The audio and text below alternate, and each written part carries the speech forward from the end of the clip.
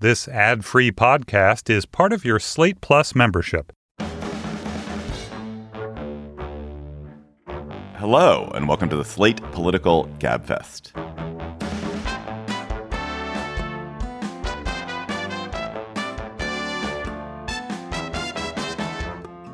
February 9th, 2023, the Biden Gets Frisky edition. I'm David Plotz of CityCast in Washington, D.C. I'm joined from New Haven, maybe still California, by Emily Bazelon of the New York Times Magazine and Yale University Law School, where it is hella early. Hello, Emily. Hello. Thank you for the people who sent me nice California messages. And from New York City, where it is only early, John Dickerson of CBS Primetime. Hello, John. Good morning. Hello. This week on the Gabfest, what did we learn from President Biden's State of the Union on Tuesday, besides the very interesting fact that Marjorie Taylor Greene looks exactly like the White Witch from the Narnia movies? Exactly. That was my revelation. Then the Chinese spy balloon and the state of U.S.-China relations. Then a question you did not expect to hear on the Gabfest this morning. What is menopause?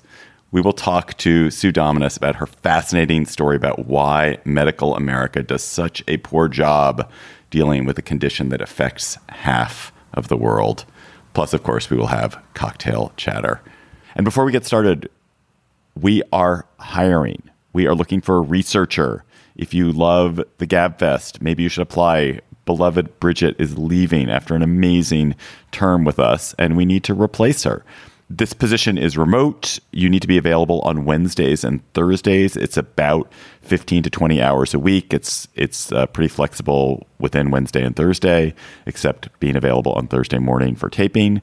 And it is paid, of course.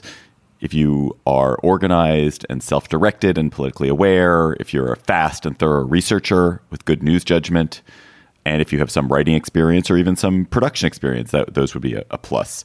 So to apply, please email a resume and a brief cover letter that clearly outlines your availability and interest to gabfest@slate.com. Email us at gabfest@slate.com and use the subject line Gabfest Researcher. Marjorie Taylor Greene heckled with liars, shouts of liar and hoots. And yet this felt very much like a return to normalcy at President Biden's State of the Union on Tuesday. The president was polite. He was full of praise for Kevin McCarthy and Mitch McConnell. He talked about his bipartisans' accomplishments, and he was frisky when called for, as you can hear in this clip. I'm not politely not naming them, but it's being proposed by some of you. Look, folks, the idea is that we're not going to be moved into being threatened to default on the debt if we don't respond.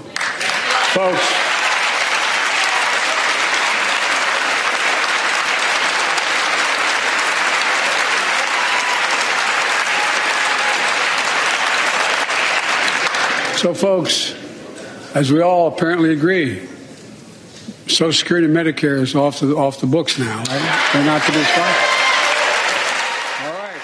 John, if you were running Biden's reelection campaign, would this speech have heartened you or discouraged you?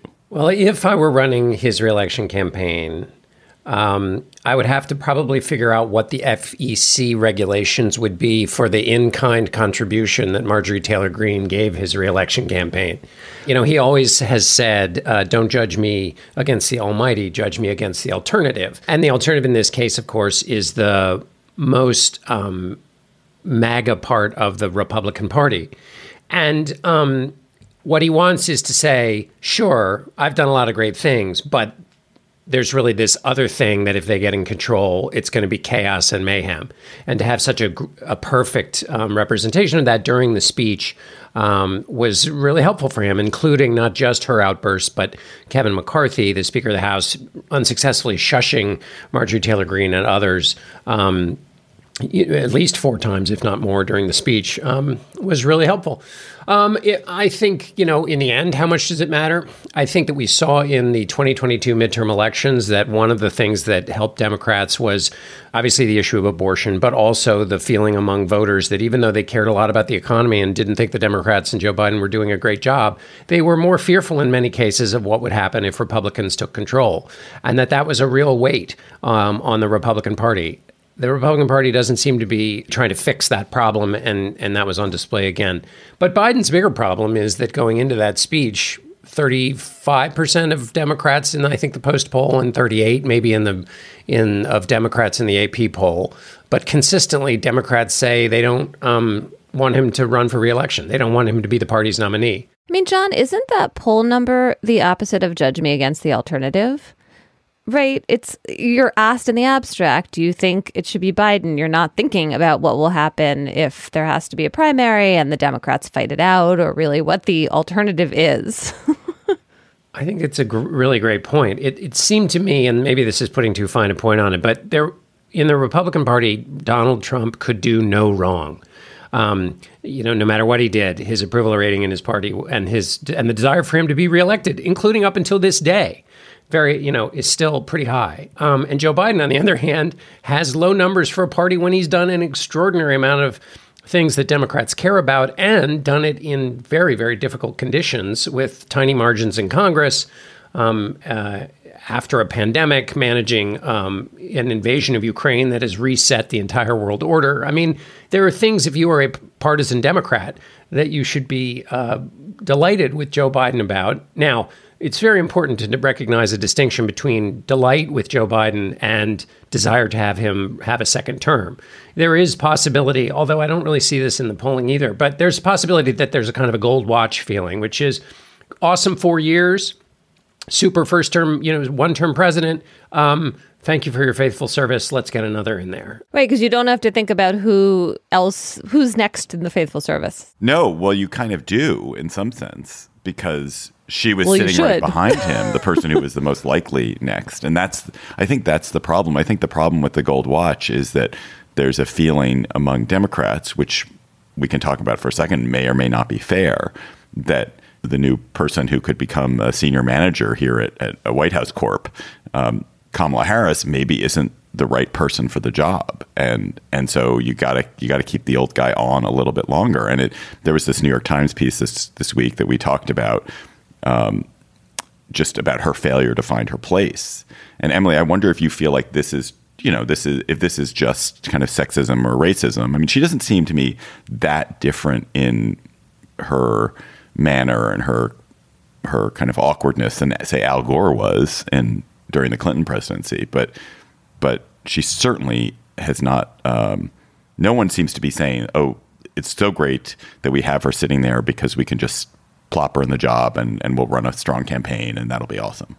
It's true that Al Gore was awkward. He also didn't become president, so there's that. I think that there is racism and sexism that's threaded into some of the responses to Kamala Harris, and that's inevitable.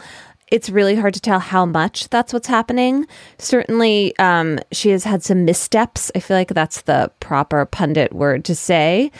I don't think it is only racism and sexism. I mean, the most devastating thing in that New York Times piece, which was not helpful to her, was that the reporter said that people who the Harris folks asked them to call for positive quotes also do not want her to be president, whether they said so on the record or not. And that suggests that there's like a relatively wide feeling of skepticism in the pool of people who know her, people who would be the kinds of people that Harris would want to have quoted. And, I know from writing about her, she is extremely careful about such moments. I'm sure they didn't put that list together in some kind of like random way. And so I found that quite telling. John, one of the things that Biden did, in fact, the thing that has gotten the most attention is to, and we played a little clip about this at the top, is to provoke the Republicans on Medicare and Social Security. A, is he right that they're trying to gut Social Security and Medicare? And B, was that effective politics? No doubt that it was effective politics. Was he right? Well, it depends what you mean. Okay, so the Republican Party has had a part of the party has for a very long time believed that you show you are a serious conservative if you have plans for private accounts with Social Security or trimming Medicare or perhaps getting rid of it altogether. That's been true from the 90s all the way through to George W. Bush, who founded the beginning of his second term on private accounts for Social Security. Paul Ryan's budget, when the Republicans took over in 2011 during the second or the third year of Barack Obama's first term, was all about restructuring entitlements or earned benefit programs. That is much less so the case in the Republican Party now, which is an evolution, and some would say a devolution. Some conservatives would say it's a devolution because these programs are going bankrupt and they need to be dealt with seriously. But there is, Mitch McConnell has said, we're not going to be doing anything with Social Security or Medicare. Kevin McCarthy has said in the context of these debt ceiling negotiations, it's not on the table. There are randos who have said things. Ron Johnson and Rick Scott have suggested suggested two things: making earned benefit programs, entitlement programs discretionary, so that every year or every 5 years they have to be renewed. They don't just go on. And this is the idea is that if you reassess them, you can manage their spending because they're such a huge portion of the budget and they go on without sort of being able to be messed with. The leaders of the party have affirmatively said these two guys don't represent the party position. They're out on the wings. So in the Democratic Party, when some people talked about defunding the police, Joe Biden said, I'm not on the defunding police bandwagon. In fact, I think we should increase funding for the police, and that's not my position. And many Democrats said, when Republicans say Democrats want to defund the police, they're being unfair to Joe Biden, and they're using the extreme positions of a portion of the Democratic constituency to characterize the entire party as being weak, and that's to scare voters. This is essentially the same thing. Now, is it effective? Totally. Donald Trump did this all the time, and we saw how effective it is, which is you say something it isn't exactly true. In this case, what Biden said was there are people who want to touch Social Security and Medicare as a part of the debt ceiling negotiations. They just aren't. However, what he's done is then do what he did in the actual room, which was get many Republicans to say, oh, no, we're never going to touch those two things, which protects two earned benefit programs that Biden wants to protect. And what you do is you say something is not exactly so, and then the other side freaks out. And in the ensuing freak out, and Biden did this the next day in Wisconsin, you get to keep talking about how members of their party want to, gut these programs. And so you put your message out there. So now at the end of this week, the number of people who think Republicans want to touch Medicare and Social Security, I'm sure will increase. It will net increase, even if the press did 1,000 fact checks the way they would have had Donald Trump said a similar thing. Emily, what did you make of the Sarah Huckabee Sanders rebuttal to the State of the Union? Now, I know just because you get to do a rebuttal to the State of the Union, it doesn't mean you're the next president. See Bobby Jindal, see Marco Rubio, see any number of these responses. But her remarks, which were really dark culture war stuff, it was all woke mob, CRT, not even critical race theory, CRT. Like that's now you just say CRT. I really am perplexed that Republicans think this is the message they should put out to the broader public at a night when lots of people are paying attention, not to focus on inflation, also inflation, and more about inflation. Yeah. And maybe the Chinese spy balloon thrown in there for a little extra dash of pepper. I agree with you that I found that mystifying. I mean, obviously they wanted someone young. They thought the fact that she could talk about tucking her 3 children into bed would be helpful. And I think she's a communicator, right? It's hard to tuck your children to bed when there's a woke mob outside. Like, honestly, it's very difficult. It's so noisy. It's hard to read them. It's true. The woke mob Good, white noise books. Machine available for $9.99. It's true.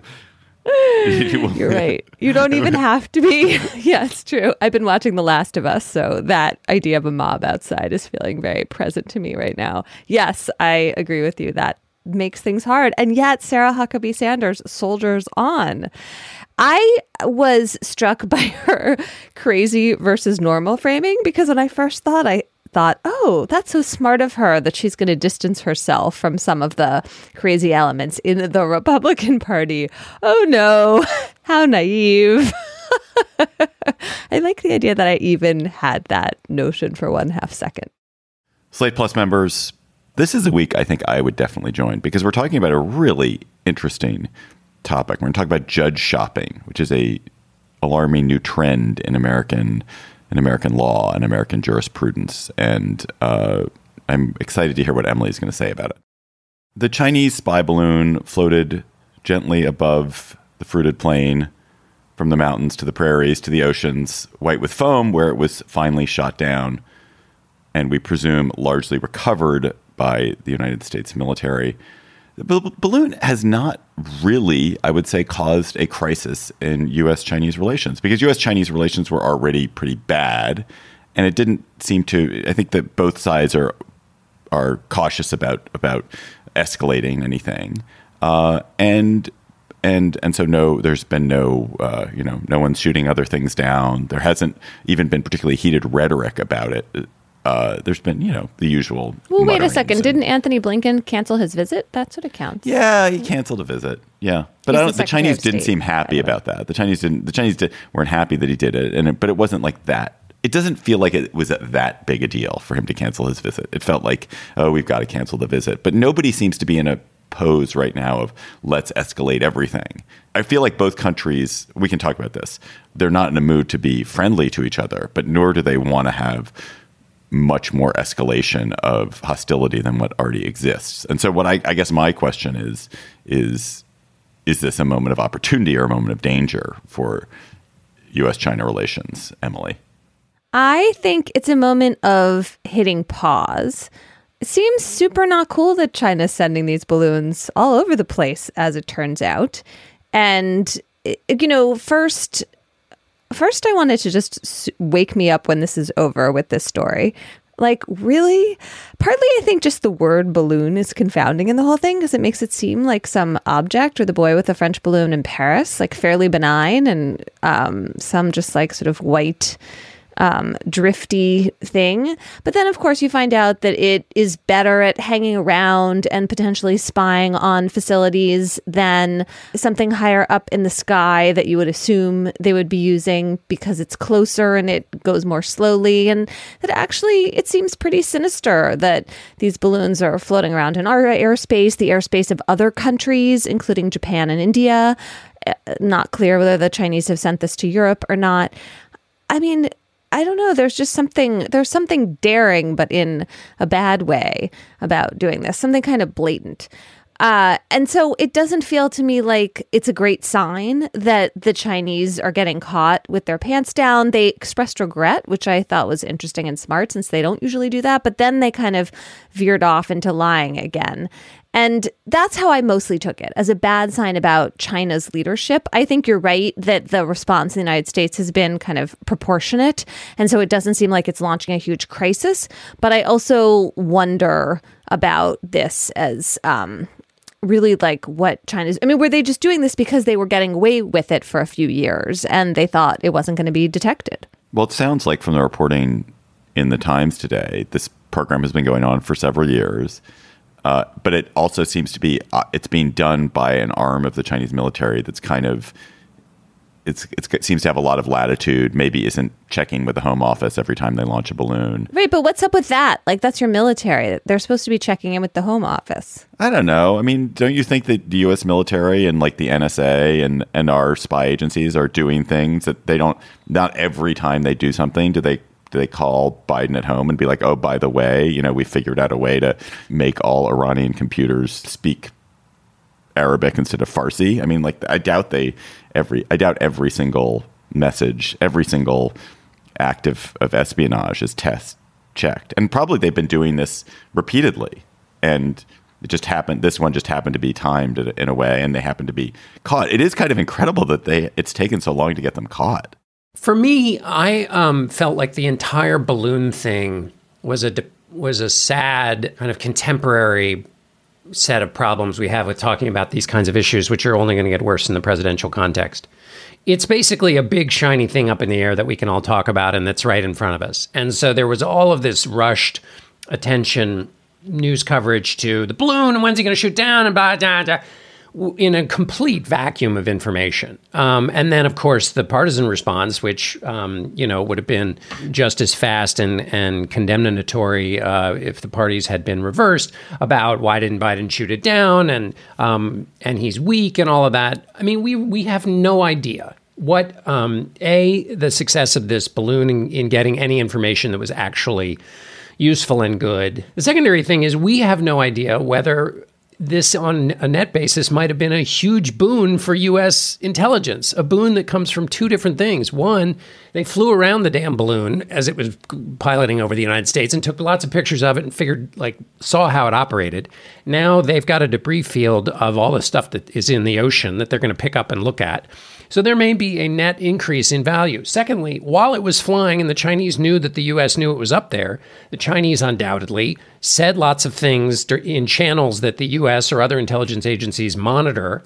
And this used to happen with terrorists all the time, that once you spotted them, you let them hang out for a while so you could watch them and listen to them. So there's a chance that they got more intel that way.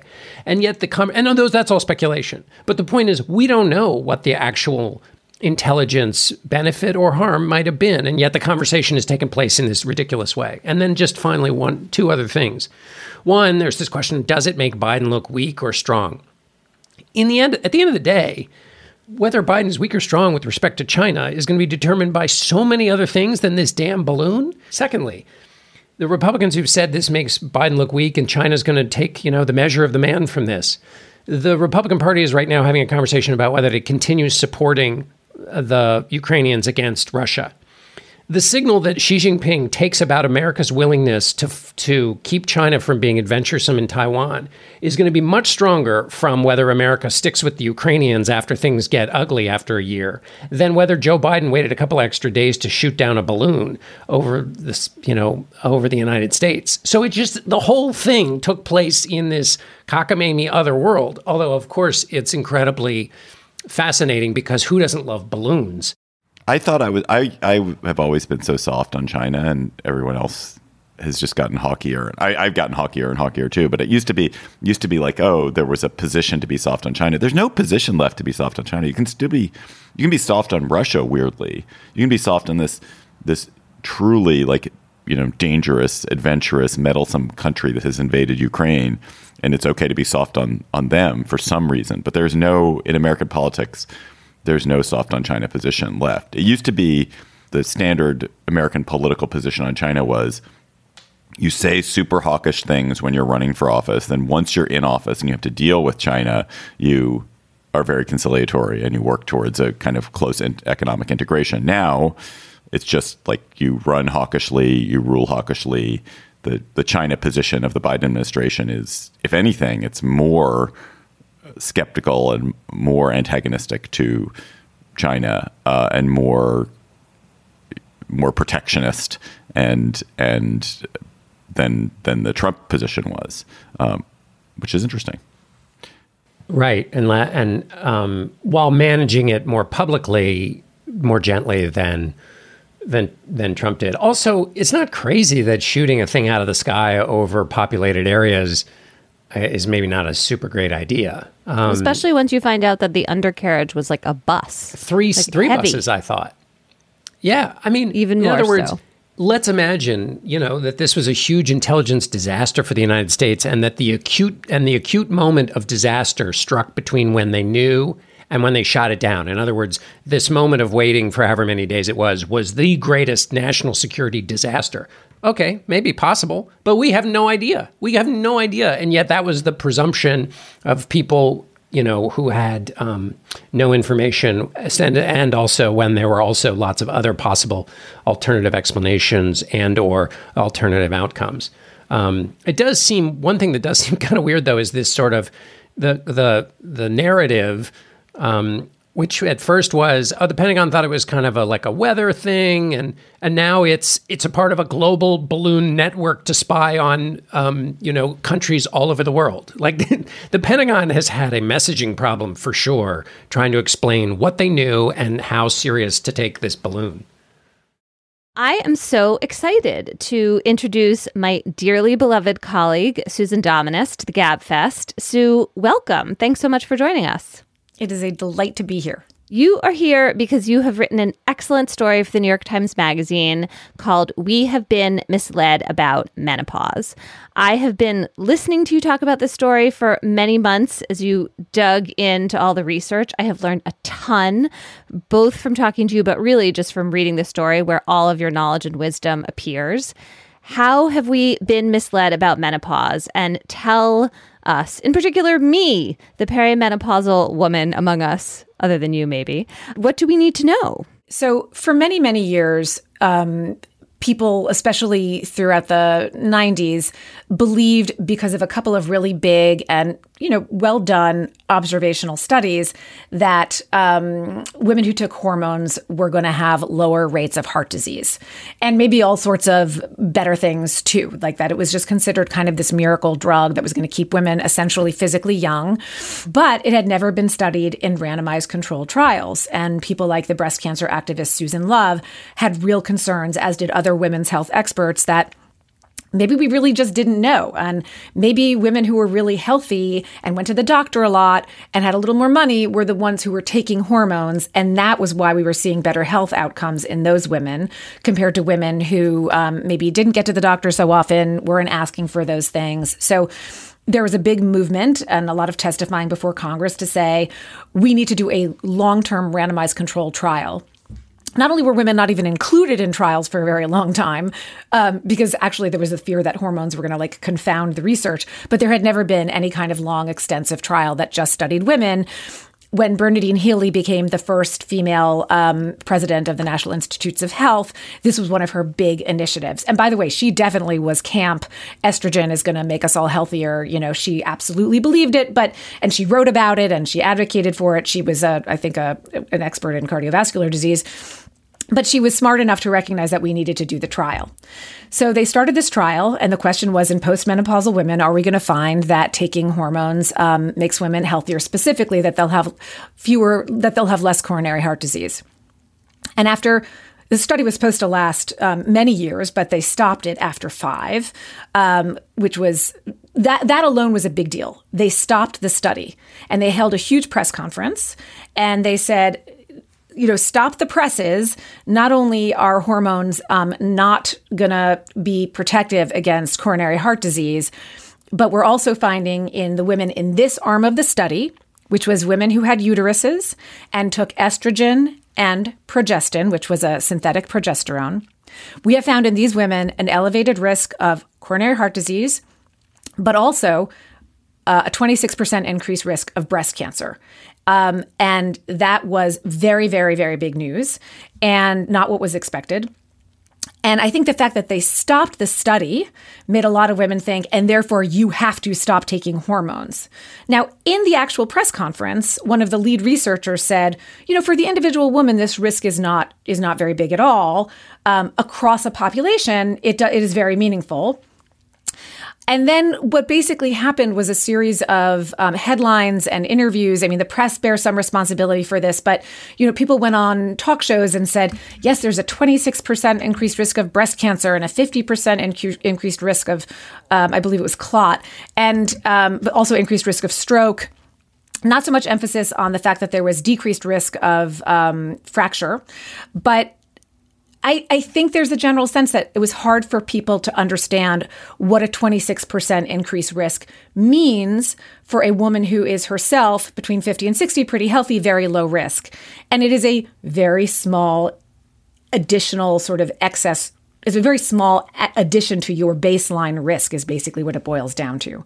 So they weren't going on talk shows and saying, the way to think about this is for every additional 10,000 women who take hormones, at least estrogen and progestin, we know that an additional 8 will get breast cancer. And, what I think about that number a lot, Because for me, it doesn't sound that low, actually. 8 and 10,000, like that's not nothing. And maybe if you already have an elevated risk, it's something you'd think a lot about. But people I know, I talk to them about it, and they say 8 and 10,000. I like those odds. I can live with that. I'm having horrible hot flashes. I'm not particularly at high risk, or I am at high risk, but I can't take it anymore.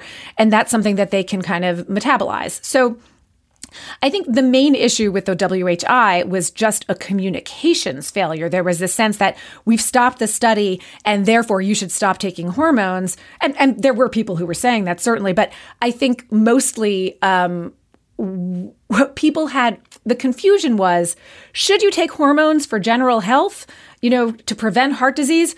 Absolutely not, because there's risks attendant with it.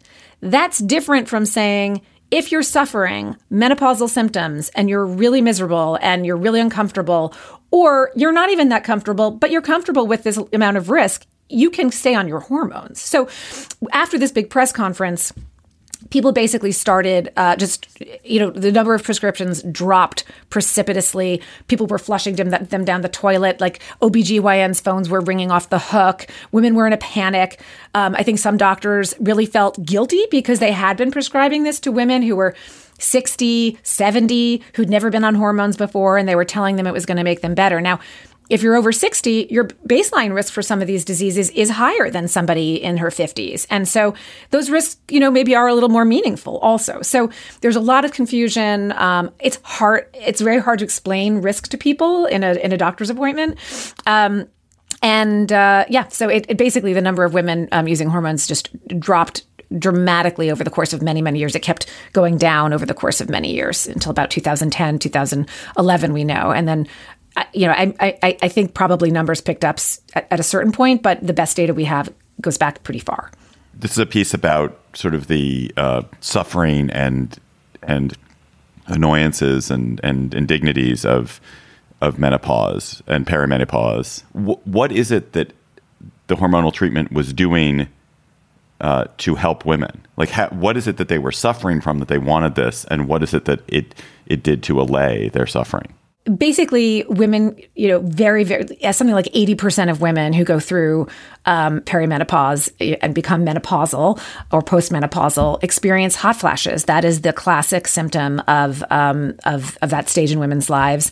And they also experience night sweats, which is, in addition to being extremely uncomfortable, interrupts your sleep. There's all sorts of other perimenopausal symptoms. I mean, I could go on and on for quite a while, actually. I mean, some women experience a strange burning sensation in their mouth. A lot of women talk about so much dryness in their body that their nails become brittle, their hair becomes brittle. Certainly mood disorders. Some women have more severe symptoms of depression during this period of time. Oh, and also there's a lot of discussion of brain fog and cognitive diminishment. That is, to reassure everyone, tends to be in most women very temporary, but when it's happening to you, it can be very, very alarming and disturbing, and by the way, inconvenient. And we should all say it together. There's another very common symptom. Let's all say it together. Vaginal dryness. It's a real problem. Genitourinary symptoms that can make sex painful. For some women, if it gets too advanced, it can even make walking painful. So the things we know it treats most effectively, we know it treats hot flashes. Hormones are the single most effective treatment for getting rid of hot flashes and night sweats.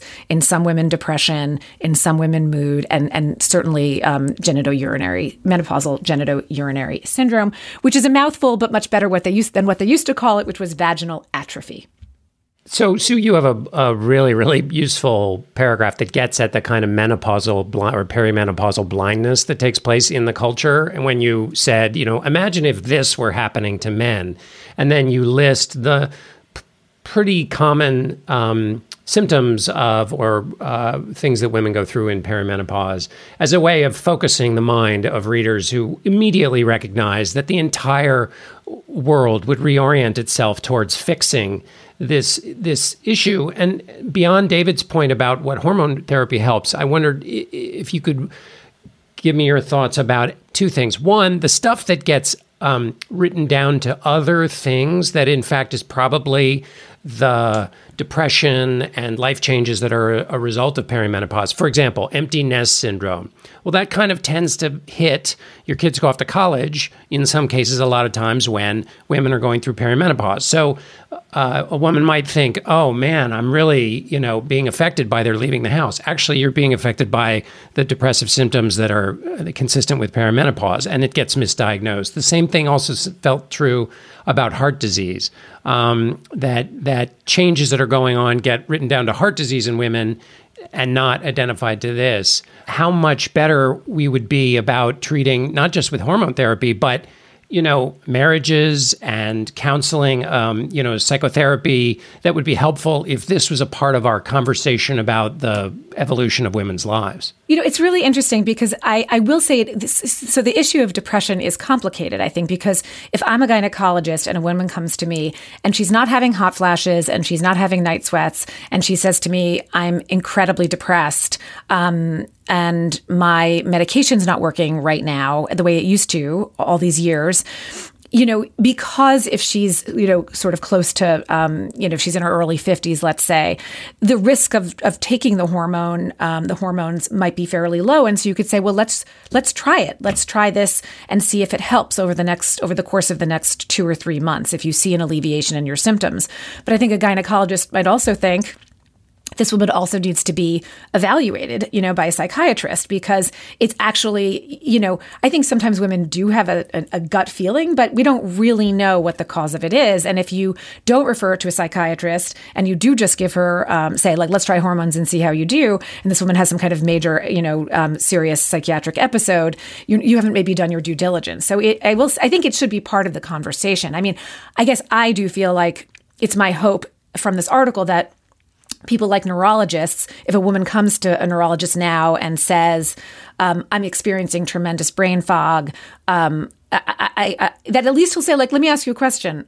Are you also having hot flashes and night sweats?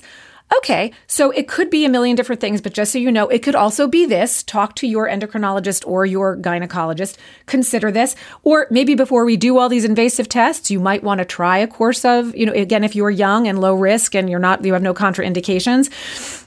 A friend of mine was going through, it's almost certainly long COVID. And I know she was seeing a battery of doctors, and she's 52. And I just don't think any of them, I'm pretty sure not one. She's going to specialists of every kind. And not one of them said to her, by the way, are you taking hormones or have you thought about it? No, that's not to say it would have alleviated anything. It just seems like it should be part of the conversation.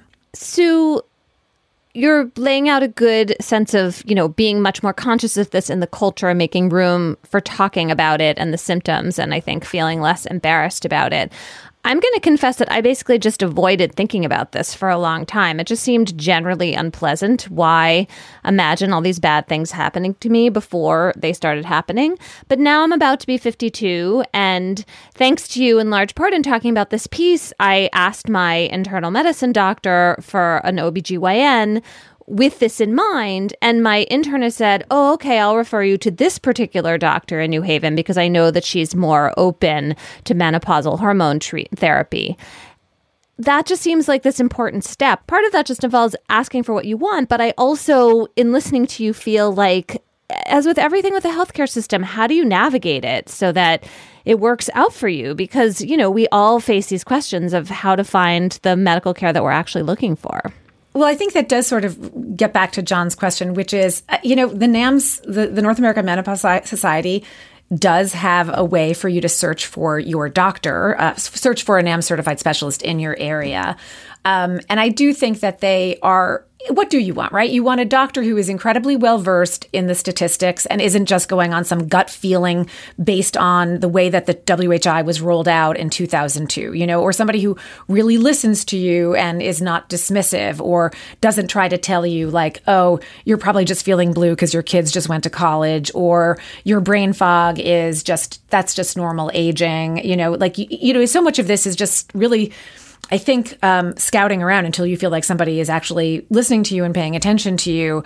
And actually it's funny, this idea of being pro-hormone. I think people who others would describe as pro-hormone would simply say, I'm actually trying to put the risks in context so a woman can make the decision.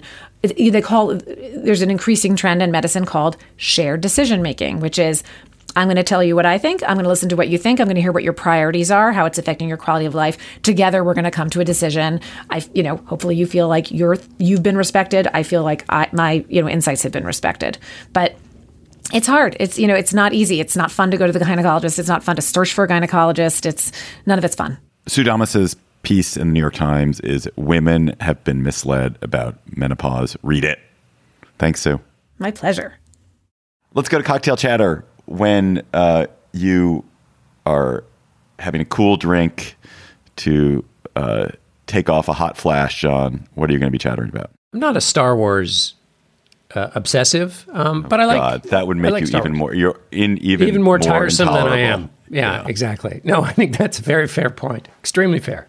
However, I do like a good mindless Star Wars story, and I have found that The Mandalorian and Boba Fett have not really done it for me, but Andor, which is the one I've recently been watching, I quite like, and so I would recommend anybody who lives in that kind of space of being easily susceptible to a Star Wars story, but still requiring good storytelling, plots that aren't obsessed with constant side quests.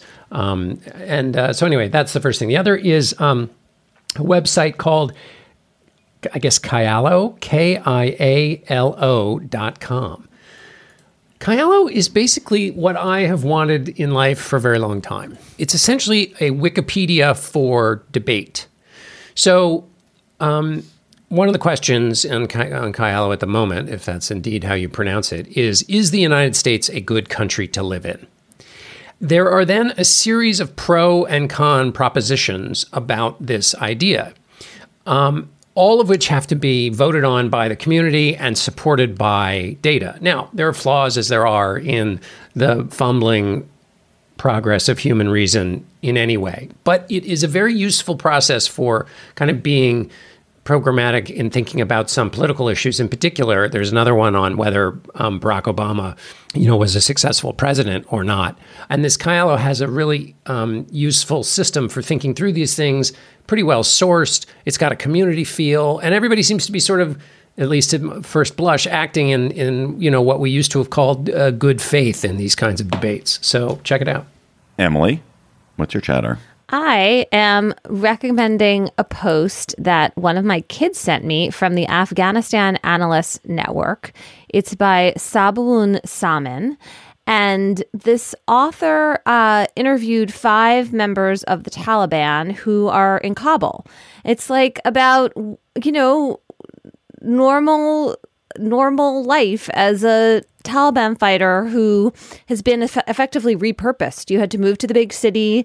There are women around who might not be wearing, full coverings from head to toe. There's a lot of complaining about return to work policies in this post. You have to show up at the office from like 8 a.m. to 4 p.m. as opposed to living a freer life. That's a big pain, it turns out. And it was just really honestly fascinating. Here is one of my favorite quotes. "I sometimes miss the jihad life for all the good things it had. Similarly, in the beginning, I learned for the village, but I've now become accustomed to my new circumstances. In our ministry, there's little work for me to do. Therefore, I spend most of my time on Twitter.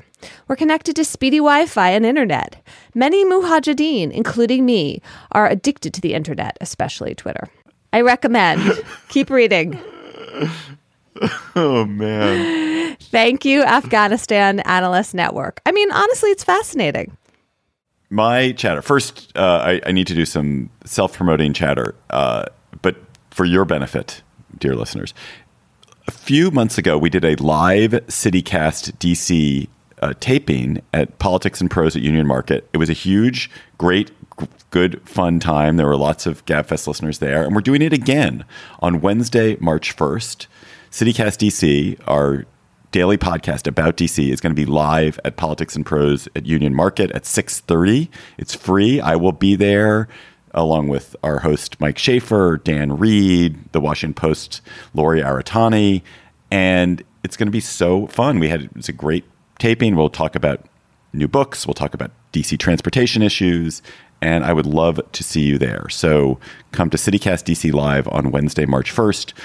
There are, we'll put a link to the Eventbrite in the show notes, or email me, davidplotz@gmail.com, or just show up. Honestly, you can just show up. So come then. Also, another quick CityCast thing is that we are hiring 2 positions, account executives, people who are going to sell sponsorships and ads for CityCast. One is in Denver and one is in DC. It's an amazing job. You get to help local businesses and organizations get their message out, work with me. Great team. If you do it well, you will make a lot of money. And if you like selling media, no podcasting, no newsletters, come work with us. So go to citycast.fm/jobs or email me. All right. My actual chatter is I was at my mother's house, as one is, and one's mother, of course, has books. One's mother is often trying to dispose of books or fob books off on you. And my mother had a box of books that she was going to do something with, and it had at the top of it was a book turned upside down, so I could see the blurb on the back, the book description on the back, and it was so exciting that I was just wanted to read it to you. So it's a book called The Brothers Ashkenazi, which turns out to be by Israel Joshua Singer, who is Isaac Bashevis Singer's brother, and it was also a very, very successful novelist. And it's a novel that was written in 1934, and it was a huge bestseller. It was like at the top of the bestseller list, along with Gone with the Wind. And here is the back cover of The Brothers Ashkenazi. Out of the ghetto. This is all caps, by the way. Out of the ghetto into the world of the stranger. They were the brothers Ashkenazi, twins as unlike as day and night. Max, cunning, brilliant, who cast off his Hasidic robes to build a textile empire as the self-anointed king of Lotz. Jakob, whose passions drove him out of the shtetl into the arms of wealth, luxury, and sensuality, but never close enough to the woman they both loved. Dinale, who wanted to be called Diana and had a husband she couldn't abide, a man who had everything but the respect of the only woman he ever desired. Sweeping from the dawn of the Industrial Revolution to the eve of World War II, The Brothers Ashkenazi remains as powerful, passionate, as unforgettable as it was when first published over 40 years ago. I was like, that is how you write a back cover ad for your book. I feel you are mocking our shared cultural heritage. I'm not mocking it. I'm just like, I am so reveling in it. The kind of heightened emotion here. I picked it up. Maybe I'll read should. it. It reminds me of Leon Uris, the author of Exodus and Mila 18 and lots of other novels of swashbuckling Jews and swashbuckling Jews. That is total swashbuckling Jew language there. That is, you can just see the chest hair on that guy. The brothers Ashkenazi's chest hair spilling out fulsomely everywhere. Listeners, you have sent chatter to us. Please continue to do that. You can email them to us at gabfest@slate.com, or you can tweet them to us at @slategabfest.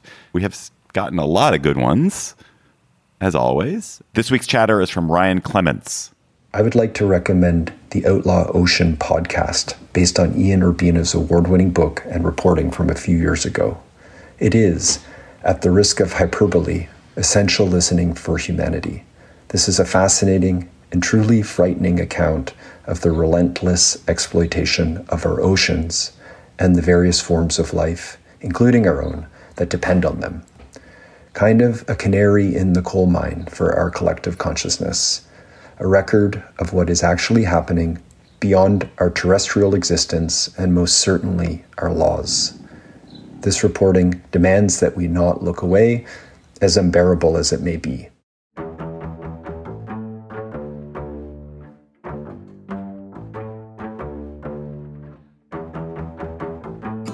That's our show for today. The Gabfest is produced by Shana Roth and this week by Tori Dominguez, too. Our researcher is Bridget Dunlap. Our theme music is by They Might Be Giants. Ben Richmond is Senior Director for Podcast Operations. Alicia Montgomery is the VP of Audio for Slate. Please follow us on Twitter at @SlateGabfest and tweet chatter to us there or email it to us at gabfest@slate.com. For Emily Bazelon and John Dickerson, I'm David Plotz. Thanks for listening. We'll talk to you next week. Hello, Slate Plus. How are you? Amazing, kind of scary article by Stephen Vladek. It was in the Times. Was it in the Times? In the Times, New York Times. So about judge shopping. Emily, just tell us introduce us to the premise of this article, which was fascinating. Yeah, so this is an op-ed by Steve Vladek, and he is talking about the success with which, particularly Greg Abbott, the governor of Texas, has been pinpointing lawsuits to particular judges in Texas. So you may, if you're a kind of legal nerd-ish, be familiar with the idea of forum shopping. And that's when plaintiffs in lawsuits look for a particular part of the country or a particular court that they think is going to be sympathetic to their cause. Like, for example, years ago, there were lots of big plaintiff's injury suits that were being filed in a particular southern state. I'm forgetting which one, which is dumb. Thank you. I was going to say Alabama. And Delaware has these famous courts that are more sympathetic, a whole system, really, of courts that they're a good place to incorporate because of their law. So that's when you're forum shopping. This is taking it to another level where you're actually shopping for a particular judge. And what's happening in Texas, I'll retake the Abbott part in a second. What's happening in Texas is that Ken Paxton, who's Texas Attorney General, is filing tons of lawsuits knowing that he has 100% chance, as Steve Vladeck says, of having the case assigned to Judge Matthew Kaczmarek. And he was appointed to the bench in 2019 by Donald Trump, and he is especially sympathetic to Paxton's causes. And we're talking about these major challenges to things like the student loan debt relief program and the HHS rules after Dobbs for access to abortion medication. So you line up your super sympathetic judge, and then you have at this big federal policy, and you hope for a nationwide injunction. Steve explains that the reason that Texas can pinpoint this judge is this odd configuration in Texas where instead of having a federal district court that has different judges in it, so that at least you would know that you had like a 1 in 2 or a 1 in 4 chance or a bigger number, it's actually all of this particular judge in this district. And so once you file the papers there, you know you're going to get him. There's another judge, Judge Tipton in Texas, who's been very sympathetic to the conservative attacks on Biden's immigration policies. He gets pinpointed. And Steve is basically arguing that this is a form of constitutional hardball. Perfectly legal, but like messed up. Should not be that you can just sort of pick your judge, get the answer you want, and then cause, significant chaos in the federal government. Like maybe you should win on the merits, but that this is a kind of loaded way to try to start the whole process. And that would require what from Congress? It would have to go through both houses, obviously. So it's a 60-vote threshold. And the ruling would be what? That you have to have in a district more than one? Or Congress could change it, or local practice in the district courts could change it. I mean, basically, it's sort of an artifact. So there are 94 federal district courts in the country. It's not one per state because some states have bigger populations. And so then they have more federal district courts. And that just means the unit of the lower court organization in the federal system. In Texas, there are 27 different divisions among the federal courts. They've just divided it up that way. So you have these 94 federal district courts in the country. That's just the unit of organization for the lower level of the federal courts. That's more than one per state. And then the district courts can divide themselves into smaller pieces. They're called divisions. So in Texas, you have 27 divisions from 4 district courts. And of the 27 divisions, 9 have a single judge. And then there are 10 that only have 2 judges. And that's just like some weird decision Texas made about how to organize itself. They could change it. The Texas courts made that decision. It's not like there's some bigger thought through. The Texas federal court system decided to allocate its judges among these districts and divisions in this odd way. Congress could come in and say, no, you can't do it this way. You have to have at least 2 or at least 4 judges every time you're picking. You can't have a division of a court where you just have a single judge. Or the local practice in the federal courts, they could realize that this is not the way to do business and they could make the change. Why is it that in this particular part of the country, there are these districts which just have a single judge in it, where, as opposed to other places where, you don't know, it could be one of 12 judges you get assigned to? Who could change that policy? Does Congress need to change it? Is it the circuit needs to change it? The Supreme Court would change it? Yeah. I mean, you could make the rule more than one. You could say there have to be at least 4 Congress could do a lot of things. But the preface of your question, John, of course, suggests why this won't happen, because it would take bipartisan cooperation. No, I'm just intrigued by your notion of the 1-2 punch, Emily, which is that there's this injunction through this constitutional hardball that then creates the conditions for a conservative Supreme Court to essentially just lock that in, in a more fundamental way with a ruling, which you just described in abortion. So that adds, that adds this like second piece to it, more than just an injunction from a single judge. Well, let me just fix that in a couple ways. So it's not Paxson who filed that lawsuit. It's Alliance Defending Freedom, which is a very conservative legal outfit. Yes, they are asking for the FDA to revoke its approval of mifepristone. One wrinkle in this that is important is that medication abortion involves two drugs, mifepristone and misoprostol, Miffy and Miso for short. Miffy is the one that's highly regulated. Misoprostol is much easier to get. It's not over the counter, but you get it with a regular prescription. We have learned during the pandemic that misoprostol-only abortions are more safe and effective than was previously realized. They're pretty standard in countries that don't have access to mifepristone, like just that is because misoprostol has just been easier to get one's hands on. It is still preferable to go with the FDA standard of having both of these drugs available for medication abortion. So I don't want to act like this is no big deal. But it is also true that you can't eliminate access to medication abortion by revoking approval of mifepristone. So I just want to put that detail in there. But yeah, I mean, this lawsuit would be a huge deal. And if there is a nationwide injunction, unless the Fifth Circuit, which is the quite conservative federal appeals court that has jurisdiction in Texas, were to reverse that injunction speedily, it could have nationwide impact. And then one flashes back to the law in Texas that was called SB 8 that before Dobbs effectively ended abortion in Texas. And the Supreme Court let that order stay in place for quite a long time. So there are just these ways in which lower courts can have a big impact with these nationwide injunctions that perhaps we're just beginning to test. I do want to say one more thing about the nationwide injunction, which is that liberals used to be a fan of these when they saw judges doing things that they liked. So there's a way in which there's the sort of, I don't like the result here, and so I no longer think it's a good idea to have nationwide injunctions versus, well, wait a second, what do we think about one district judge who's been confirmed by Congress but is in one part of the country having this kind of solo power? I mean, it does seem, in the case of a FDA approval of a drug, it seems kind of astonishing to think that the FDA approval, which has gone through all sorts of processes, could be undone by one person in one state who doesn't like it. That it does feel like that should at least get some kind of broader hearing. But I'm sure that there were examples of liberal judges doing outrageously broad liberal things in the same vein to protect this or that